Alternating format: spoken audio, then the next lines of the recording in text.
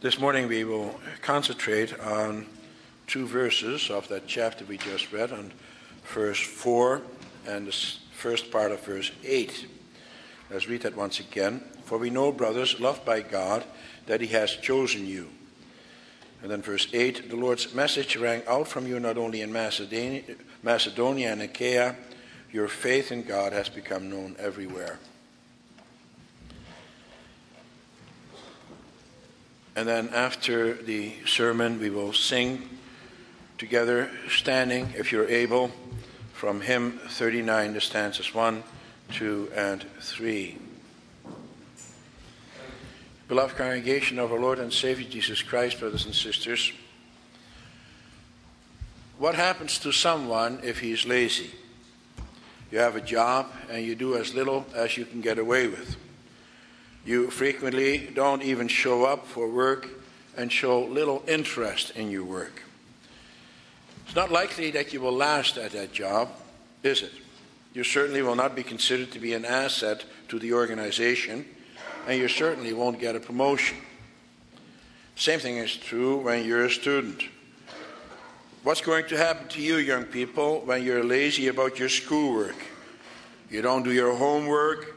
You skip classes once in a while. You don't pay attention in class. It's likely that you'll flunk your courses, right? If you keep it up, you won't get your diploma.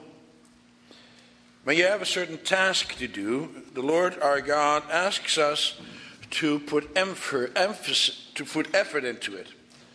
Else we fail. Else we will not make a meaningful contribution. But now let's translate that into our membership of the church. And God has made us members of this church. If the Lord God were to do a job evaluation right now concerning you, what would he say?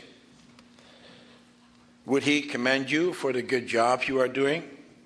Or would he call you a lazy Christian? You have to try to answer that for yourself, not for somebody else. Don't think of other people. As we listen to the sermon this morning, think about in what way you are making a contribution to the church and to the kingdom of God. How joyful are you that God has saved you? And what are you doing in regard to your task as a Christian in the world? Note well that Paul is commending the Thessalonians for their work. He gives them quite a positive job evaluation. He is very much impressed. He said not only did the people in Thessalonica notice your productive labor for the Lord, but people throughout the whole province of Macedonia, of which Thessalonica was the capital, and also the neighboring province of Achaia, of which Corinthians was the capital. All those people, they all heard about your faith. It's amazing. Even people beyond heard about it. The question this morning is, how did that come about, and how does that apply to us? Could the same thing be said about you and me? At this point, you may already be feeling a little bit guilty. Would the Lord think that I'm not good enough? Perhaps that kind of scares you right now. Well, Paul says something else to them as well, which is also quite amazing. He says to the Thessalonians, for we know, brothers, loved by God, that he has chosen you. He's talking about their salvation. God is the one who has done it all. God has elected them, and he has done that from eternity. And so they do not have to be afraid. But now we have questions. We have difficulty with the doctrine of election. How do you reconcile what man does with what God does? How does that work with regard to evangelism? For if God elects us, then what's our role and what's the use of evangelism? I will preach to you about the impact of the gospel on the Thessalonians. And then we will see three things. We will see that through the power of the gospel, God made them to be, in the first place, an exemplary people, in the second place, an elected people, and in the third place, a joyful people. The impact of the gospel on the Thessalonians. Through the power of the gospel, God made them to be first an exemplary people, secondly an elected people, and finally a joyful people. Paul says to the people of Thessalonica that their faith rang out from them in Macedonia and Achaia. The word that Paul uses is related to the English word echo. It therefore brings to mind a vivid picture. An echo refers to the amplification of your voice so that it can be heard over a very large distance. Same Greek word is also used to refer to the sound of a loud trumpet or of a thunderclap. The image is clear. The word of the Lord made quite an impact on the people at Thessalonica. It hit them like a bolt of lightning. And the Thessalonian believers were like sounding boards that amplified the sound. And the reverberations were heard long afterwards. All of Greece and beyond heard about what happened in Thessalonica. We can understand how that might have happened, for the city was a populous trading center and was connected to the world in a unique way by both land and sea. For it was a port city connected with all the harbors of the then known world. It was also located on the Egnatian highway linking east and west. And so news could spread from this place in a very rapid way to regions far and wide. Indeed, that was also one of the reasons Paul chose to preach in this city. He looked for major centers from which the gospel could spread out. And that strategy certainly worked with regard to Thessalonica, for the gospel spread from there very quickly. And it is quite unexpected, really, that that did happen, for in the first place, Thessalonica was a very worldly city. It had a lot of things to offer. It offered a lifestyle where you could give full vent to your natural passions. It also offered many kinds of idols to worship. Thessalonica was especially noted for the trade guilds. Every artisan belonged to a guild, and every guild, which was an incorporated organization, possessed property in its own name, made contracts for great constructions, and wielded a wide influence. The guilds were closely connected with the local pagan gods. Pagan feasts with which immoral practices were associated were held, and therefore the nature of the guilds was such that they were opposed to Christianity. And so those Thessalonians who no longer wanted to worship those idols were in trouble with their guild. And therefore, in such a city, you did not so easily break with the customs and religion of the day. For consider what it all takes. It takes great courage and great conviction. In order to become a Christian, a radical change had to take place. As a Christian, you had to renounce your idol worship, all of it.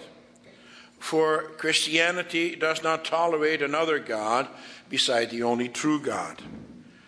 To become a Christian did not involve just changing from one idol to another and then retain your old ways of doing things, pursuing the same kind of lifestyle you have always engaged in. No, to become a Christian meant to become a totally different person. It meant a radical change. Satan does not so easily let you do that. He has many tricks up his sleeve. One of his major weapons is the people you hang around with. All of a sudden, you change your thinking and your lifestyle, but then you have a lot of explaining to do and a lot of pressures to withstand. People do not let you change just like that.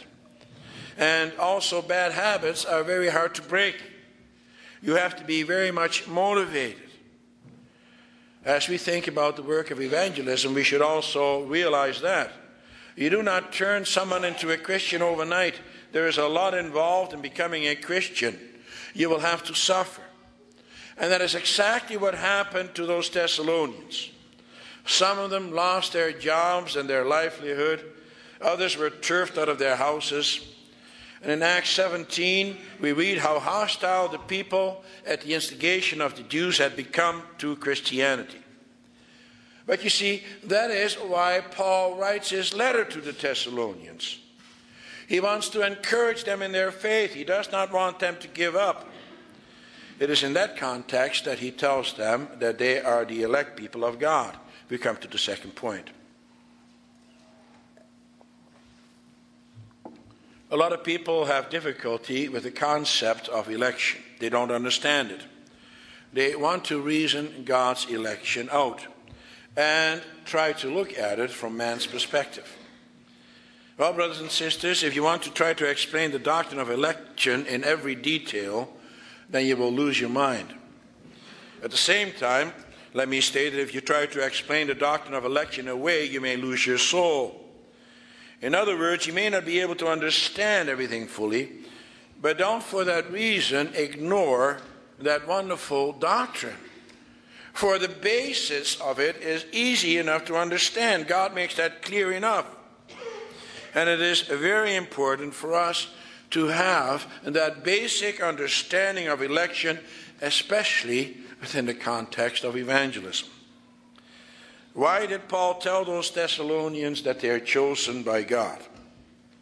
Wouldn't that make them lazy Christians, thinking that they have already arrived? Well, it works actually the other way around. It encourages you. It reminds you of the wonderful and powerful God that you have. It spurs you on in the midst of hardship.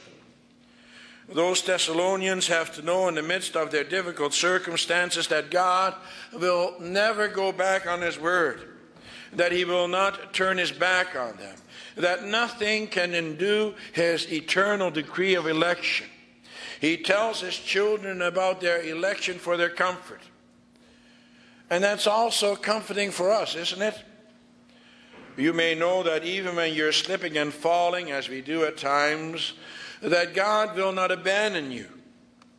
And there may be times also in your lives when you are not so sure about what you are doing with regard to your faith. There may be times that your prayer life is lacking. There may be times when difficulties in your life are so overwhelming that you are not sure about anything anymore, including your relationship with the Lord God. And it is at times like that that you need encouragement. It is then that you have to know that God is still there, and that his promises are sure, and that he will not turn his back on you. And that is why Paul wrote that to the Thessalonians. He did not want them to become discouraged in the midst of the trials and tribulations that they were suffering. He did not want them to throw in the towel. He wanted them to know the kind of God that they had. He wanted them to know that they have a God who is always in control. Satan cannot defeat him, and if you belong to him, he cannot defeat you either. And brothers and sisters, that's also the kind of message we must send out to those we are trying to evangelize. We have to remind them of the sovereignty of God. Reformed evangelism is unique. We believe that God does not leave it up to man whether or not there will be a people left on earth to serve him. No, we believe that God is always in control. God does not leave that up to the fickle and sinful mind of man. God does not sit around waiting for man to make up his mind whether or not he will serve him. No, God always makes sure that there is a people here on earth to glorify his name. Of ourselves, we are incapable of coming to him. Scripture clearly teaches that. Paul says, for example, in Romans 8, verse 7, the sinful mind is hostile to God. It does not submit to God's law, nor can it do so.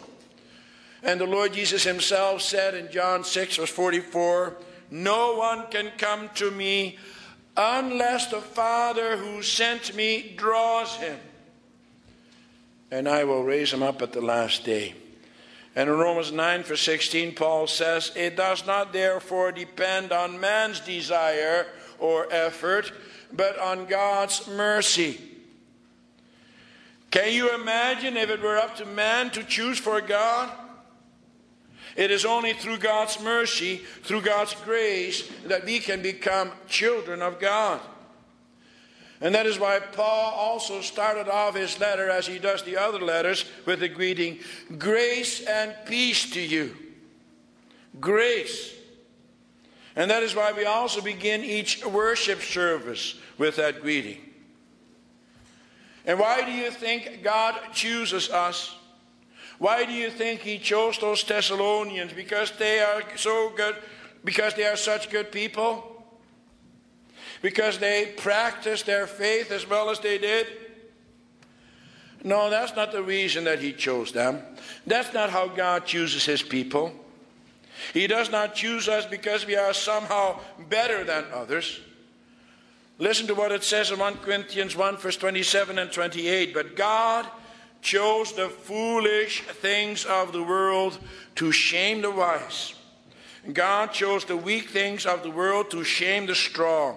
He chose the lowly things of this world and the despised things. The scriptures clearly teach that God has chosen his people also from eternity. Paul made that quite clear to the Ephesians, where he says to them in chapter 1, verse 4 and 5, for he chose us in him before the creation of the world to be holy and blameless in his sight. In love he predestined us to be adopted as his sons through Jesus Christ, in accordance with his pleasure and will. However, when you bring the message of salvation to those who do not know the gospel, then you do not begin with the doctrine of election. The doctrine of election is hard enough for a believer to understand, let alone for someone who knows little or nothing about the Bible and about God's ways. Paul did not start off with the doctrine of election either. Paul began by speaking to the Thessalonians about the wonderful news of the gospel. And that everyone who believes in the Lord Jesus and who repents will be saved.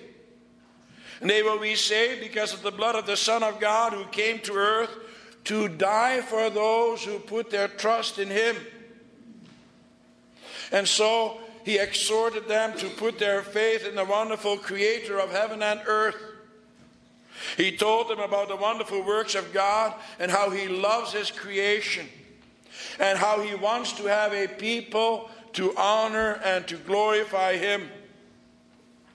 And he spoke to them about God's love for those who repent from their sins, and that through an act of faith, they too can be part of that people.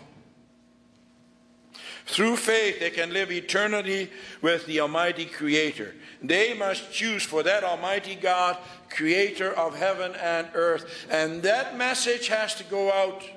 We don't go out from thinking about who might be elect and who might not. God knows. The secret things belong to him. He knows the hearts of people. He wants us to proclaim God's message, just like Paul did.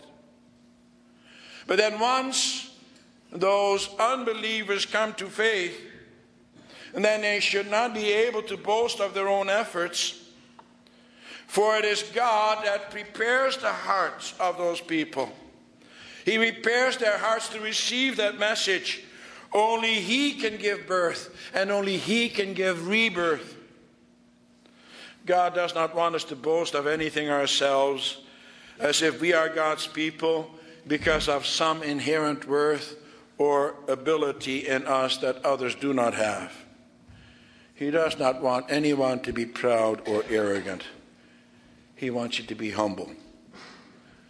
And that's why a believer should not shy away from being in contact with all kinds of people either, with all kinds of sinners, no matter how deep their sin is, and no matter what economic circumstances they find themselves in.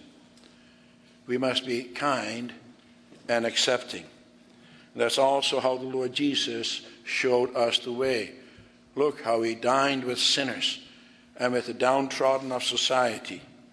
But he also dined with the rich, and he also came to them with a message of salvation. All kinds of people came to faith. But then once such people do come to faith, and they mature in their faith, Only then will they begin to have some understanding of the doctrine of election. And then they will be able to understand that it is God who ultimately lifted them out of their miserable circumstances. That He is the one who prepared their hearts to receive the message of salvation. That it is all God's doing. Then they may know about God's election for their comfort and give glory to God's name. And then as they struggle with their faith, they can be sure that God has set them aside and chosen them. And then God will also confirm them in the election. And that's what He did to the Thessalonians. We come to the third point. All those wonderful things that the Thessalonians did in order to advance the gospel was in reality the fruit of God's election. It confirmed them in their chosen status. Therefore, Paul reminded them of the kinds of things that they did, such as turning away from the idols of the world and from their futile way of living to the living God, the fruit of their election. And he reminded them of the great impact that they made on all those around them and their families and their city and on their business contacts. Look at what a blessing you have become, Thessalonians. Don't be afraid to continue on that course. Don't go back to your former way of life. Remember what that was like and how frightened you were. How those words must have encouraged them. Before their conversion, they were a completely different people. They were full of fear. They believed in the fickle pagan gods who would punish them for having done something wrong. For they believed that the gods are the ones who cause the earthquakes, that they're the ones who withhold rain or who bring about floods, and that the gods are responsible for crop failure or for success or for illness or death. And these people had been serving those fickle gods for hundreds and hundreds and hundreds of years. And they devised many elaborate rituals in order to plug in, so to speak, to the power of those gods. And those rituals included mutilating oneself and others and engaging in all kinds of horrible sexual practices. And you had better get all the rituals right, or else the gods will be angry. If a calamity occurred in your life, that was because of the anger of the gods. And so the people were always full of fear. Those gods held them in their grip. Satan saw to that. For ultimately, he is the one they were worshiping. They were a people without hope. But then Paul came with a unique message about the only true God, the living one. It was totally opposite to the kinds of things that they had formerly believed. Paul spoke to them about the Almighty Creator of all things, about the only true God who made everything and who sustains and preserves it all. He told them about the love of the only true God for His creation. He told them how He wants man to turn from idols to worship that God. For, so He told them, He is the way to life, to eternal life even. Paul told them not about a God of rules and regulations and rituals, but about a loving God. That loving God is the true God who does not want sacrifice. He is the God who frees you from your fear. Oh yes, He wants to be served. There are rules, there are regulations, but they do not serve in order to earn His favor. He is a God who forgives your imperfections and your shortcomings, also in the way that you serve Him. Else you cannot exist before His holy eyes. His love for man does not depend on how well you keep the rituals, and so don't be afraid. No, all He requires is a true faith, a humble heart, and an acknowledgement that He alone is in control of all things. He is a gracious God, a forgiving God, a wonderful God, the only true God. And if that is what you believe, then you will also show that in your words and in your deeds. And so you can imagine how liberating it was for them to turn from the old idols to the living God. A tremendous weight was lifted from off their shoulders. They were introduced to the only true God. They no longer had to fear that they had to get it all right. And so they no longer had to cringe at the anger of the gods. Through faith you are saved. If you truly believe, then you do not have to doubt. What a wonderful newfound freedom they suddenly had. They were liberated. God's word spoken through Paul made them totally new creatures. And what a wonderful future awaited them. For the message touched not only their lives, no, it touched their total lives, also their eternal life. The living God would continue to want to regard them and to give them eternal bliss. He would love them forever and ever. He will give them eternal life without any pain or sorrow or fear. He will wipe away all their tears. And now you can well imagine that they could not help talking about all this. Their whole outlook had changed. Their lifestyle had changed. Their thinking had changed. Their way of doing things had changed. There was joy in their lives as there had never been before. And everyone with whom they came into contact could see and hear that there was something completely different about them now. It's no wonder that the thunderclap of their conversion was heard far and wide. One commentator said that we might call such phenomenon holy gossip. It is what people do when they're full of something they heard. They can't help but talk about it. Did you hear what happened to some of those people there in Thessalonica and how they have changed? They're talking about the Savior of the world. And these people are full of joy. I wonder what that's all about. Brothers and sisters, is that also the kinds of questions we evoke? Is that also the kind of message that is coming out from you and from me? Oh, I know, it's a different age.